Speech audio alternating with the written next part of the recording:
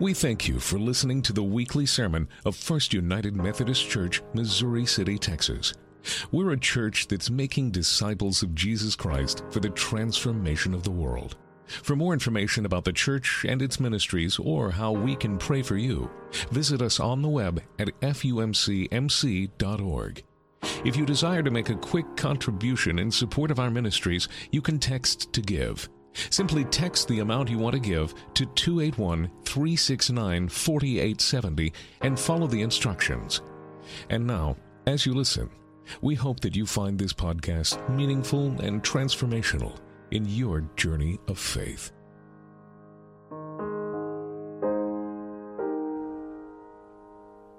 Go ahead, have a seat. You're kind of on my time now. So, how many of you have been to Virginia? Virginia, raise your hand. Yeah, okay, good. Last year, Jill and I went to Virginia. Our reason for going was to do a 100-mile bike ride. We had done a 100-mile bike ride at Tahoe, but if you've ever been to Lake Tahoe, you know it's like really hilly, like really brutally. It's God's joke on those of us who wanted to ride 100 miles to do that. So we wanted to do another 100-mile ride, and my rule was it had to be non-hilly. It had to be flat. And so I'm Googling 100-mile flat, non-hilly rides, right? And this one in Virginia comes up, and it was along the coast, which is a good sign, because on the East Coast, it's flat. And they said it was flat. I looked on the elevation map, and I think the elevation difference was like 100 feet throughout the whole 100 miles. I'm thinking, I can do this, right? So we load up the bikes on the Jeep. We drive, we make it a long road trip. We get to Virginia. It is like 50-mile-per-hour winds and rainy and cold and gross. And we said, not only will I not ride on hills again, I'm not riding against 50-mile-per-hour winds for 100 miles. It's not happening. So we didn't do that, right? And so we had the bikes, and we felt like we needed to do another ride. So there was this really good ride in Virginia. It's called the Capital to Capital ride. It goes from Jamestown, which is the old capital, to Richmond, which is the new capital. Clever how they named it, right? And it's a beautiful bike path, paved, beautiful trees, fall. It was gorgeous. It was an easy 50-mile ride. It was flat, which was very important. Now, the only problem with it is we ended up in Richmond. It was dark. And so the one thing I wanted to see in Richmond, I wasn't able to do. So I want to go back one day because I want to go to what is now known as St. John's Church. But back in the day, it was known as either the old church or the new church or the church on the hill. And the reason why I wanted to go to St. John's Church is because I am an American history buff. I love American history. I love political science. And at the St. John's Church, American history and political science met together. And really, one of the most dramatic events in American history happened there. In fact, I will argue that at the St. John's Church on March 25th, 1775, on March 23rd, 1775, the American history and the course of the history was changed.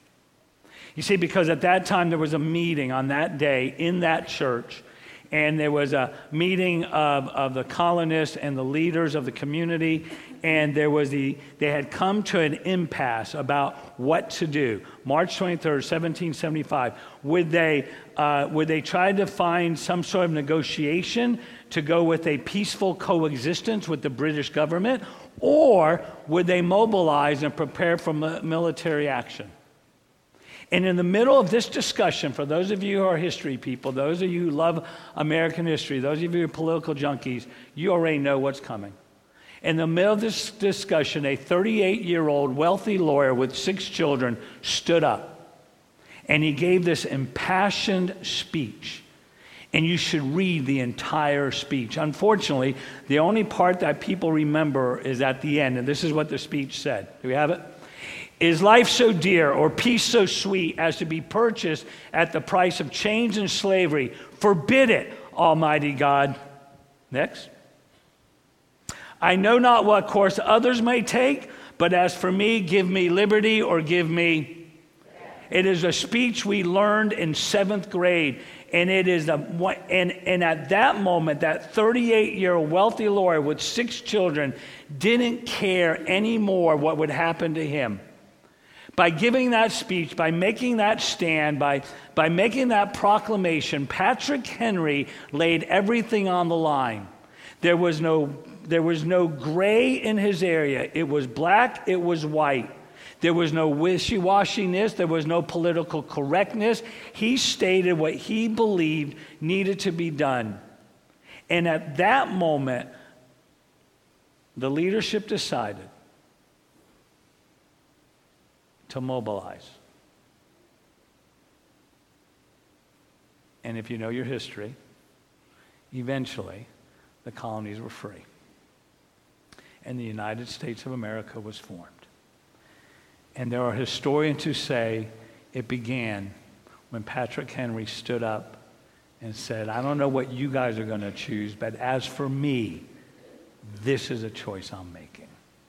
What I like to say, that was Patrick Henry's Shechem moment. Now, for many of us, Shechem has no real meaning. It no longer exists. It's a town that at one time was a flourishing city between 2 mountains. It was on a major trade route. But in the people of the Hebrew people's mind, in the Hebrew people's story, this was as important, if not more important, than Richmond, Virginia. Because this is the place where Abraham was given the promise that his descendants would one day enter into this promised land. And when hearing that promise, Abraham built an altar. Years later, Jacob had an encounter there, so much so that he took the idols that his wife had brought into their household and he buried them at Shechem, and he built an altar there. Moses gathered his people there before they entered into the promised land to go over one more time what would happen, where they would go, what they would encounter at Shechem. And this morning, the story I want to pick up is when Joshua, the man who was appointed to follow Moses, gathered the people one last time at Shechem.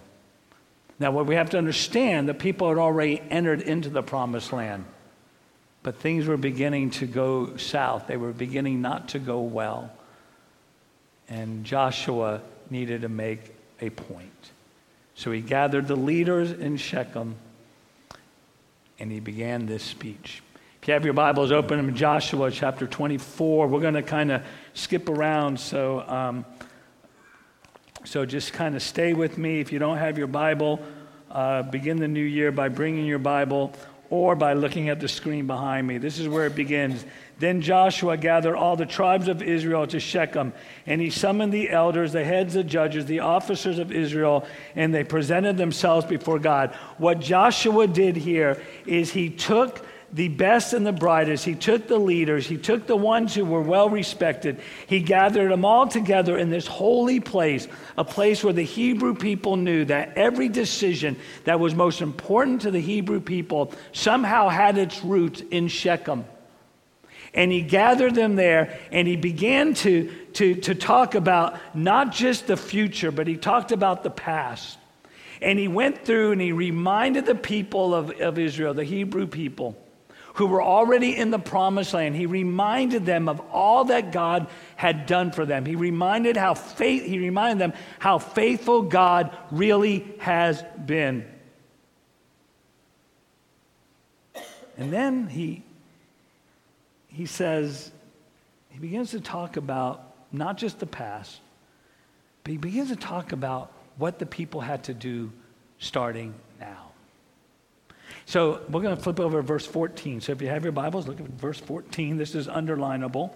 Now therefore, revere the Lord and serve him in sincerity and faithfulness.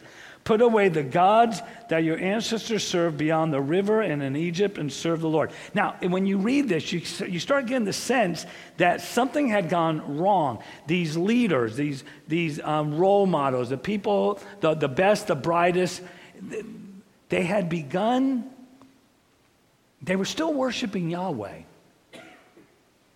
But you get the sense when you read Joshua 24 that they had begun drifting away. They had begun worshiping other gods.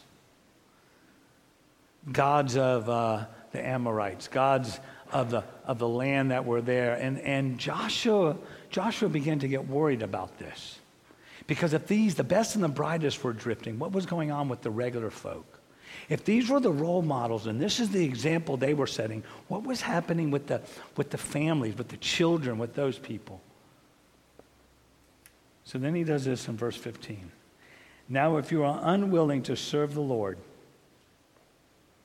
choose this day whom you will serve, whether the God of your ancestor served in the region beyond the river, or the gods of Amorites in whose land you are living. So he lays it on the line. He says, look, I don't care how you choose. You can do eeny, meeny, miny, mo. You can flip a coin. You can do 1 potato, 2 potato, 3 potato. I don't care. But stop trying to play both sides of the fence. Choose one God and worship that one, whether it's this God or that God. You with me? And then in one of the most famous lines of Hebrew Scripture, Joshua lays it out what his choice is. And he says very clearly, as for me and my house, we will serve the Lord. Now, I imagine that many of you have that on a cute little plaque, right? Maybe embroidered on something and framed. If I was to go to your house, how many have that hanging up somewhere in your house, on your desk somewhere, right? A lot of us do. It's great. It's plaquey. It's cute. But it is not cute. It is not warm and fuzzy. We have made it that. It is every bit, if not more powerful, more risky, more costly than what Patrick Henry did when he stood up and said, give me liberty or give me death, because Joshua laid it on the line. He says, I don't care what you people do. I don't care which God you choose, but as for me and my house, I am worshiping the God of Yahweh. I'm worshiping my God. I'm worshiping the God who brought us here, the God of the covenant, and that is what we do. And then Joshua did the oddest thing, right? If you read the rest of the chapter. If I was Joshua at this point, right, or if I was God, I would have brought thunder, lightning, fire, smoke, big voice, something. Steven Spielbergish, right? Something huge, right? But what does Joshua do? If you read the rest of it, this is what he does. This is so boring. So Joshua made a covenant with the people that day, made statutes and ordinances for them at Shechem. And Joshua wrote these words in the book of the law of God, took a large stone, set it up there under the oak of the sanctuary of the Lord. And Joshua said to the people, see this stone? This should be the witness against us, for it has heard all the words of the Lord that he spoke to us. Therefore, it should be a witness against you if you deal falsely with your God. So Joshua sent the people away to their own home, to their own inheritance, to their own land. I mean, come on. I mean, Joshua just stood up and said, give me liberty, give me death, right? Choose this day, I choose God. And then he just says, okay, we're going to put a stone here and you guys go home. Good luck. And it took me a while to figure it out. See, Joshua's smarter than me, a lot smarter than me. Because he didn't want to do thunder or lightning or fire or smoke or big booming voices or splitting the Red Sea or any of that. That's not where he was. Because what Joshua knew is that the choice that they made could not be just a choice based on theatrics. Could not be a choice based on how much smoke, how much rumbling, how frightening they were. Because they were going to go back to their homes, to the boring Monday life of every single day, to the cooking, to the cleaning, to the working, to the nagging, to all of that stuff. And they were going to have to make that decision of whom they were going to serve, not just one time standing at Shechem, but they're going to have to make it in the morning, they're going to have to make it in the mid-morning, in the afternoon, at lunch, at dinner, before they go to bed. And so he said, this is just your choice. Go home, make the choice, because it's between you, your family, and God. And that's kind of what people do. I mean, it's what churches do. I mean, the United Methodist Church or the Methodist Episcopal Church or the Methodist Church, however, which one you want to go with, for a couple hundred years now, we've been doing this on the first Sunday of the year. We have what we call this covenant service where we renew our commitment to God. And there's no thunder, there's no lightning, there's no fire, there's no smoke, but it's not just a one-time thing. And it's not making the commitment that is the hard part. All of us can stand up and recite the John Wesley prayer. That's easy. It's up on the screen. It's in your bulletin. You don't have to even work. Just there. It's what happens after you make the commitment. When you leave here is when it matters. Because if you say, I choose my God, I choose Yahweh, I choose that God, then it changes everything about you. Everything. There is nothing about you that can be the same. You see, because there has to be something different. Because when we choose to follow God, right, it's different than the rest of the world. It's not the same. There better be something different about the way you live, the way you act, the way you speak, the way you love, the way you offer grace, the way you offer hope, the way you give peace. Because we're different. In a world that is greedy for power, for status, for fame, what you and I do in a moment, when Barbara leads it, we choose a Lord who emptied himself, took the form of a servant, and then he taught us that the first shall be last and the last shall be first, and all that stuff that makes no sense. But that's how you're to live. See, in a world that encourages us to be selfish, to worry about us, to talk about us, to be worried about what happens to us, when we choose God, we choose a Lord who calls us to reach out to others in his name. And here's the kicker. He reminds us that whatever we do to one of his or for one of his children, even to the least of these, we actually do it to him. Remember that one? That's different than the world. When we say, as for me and my house, as for me, I choose to follow God, in a world that wants to build walls and be exclusive, to keep people on the margins, to keep people on the sidelines for all sorts of reasons, we choose to follow a God who breaks down walls, enlarges a circle, and includes all of us. We choose to follow the God that Paul wrote about, that in him there is no Jew or Greek, free or slave, rich or poor. There's no Democrat or Republican, conservative or liberal. There's no Mets fan or Astros fan. There's just children that he loves that belong to him. That's the God we say we choose. You see, when we say, as for me and my house, we will follow the Lord.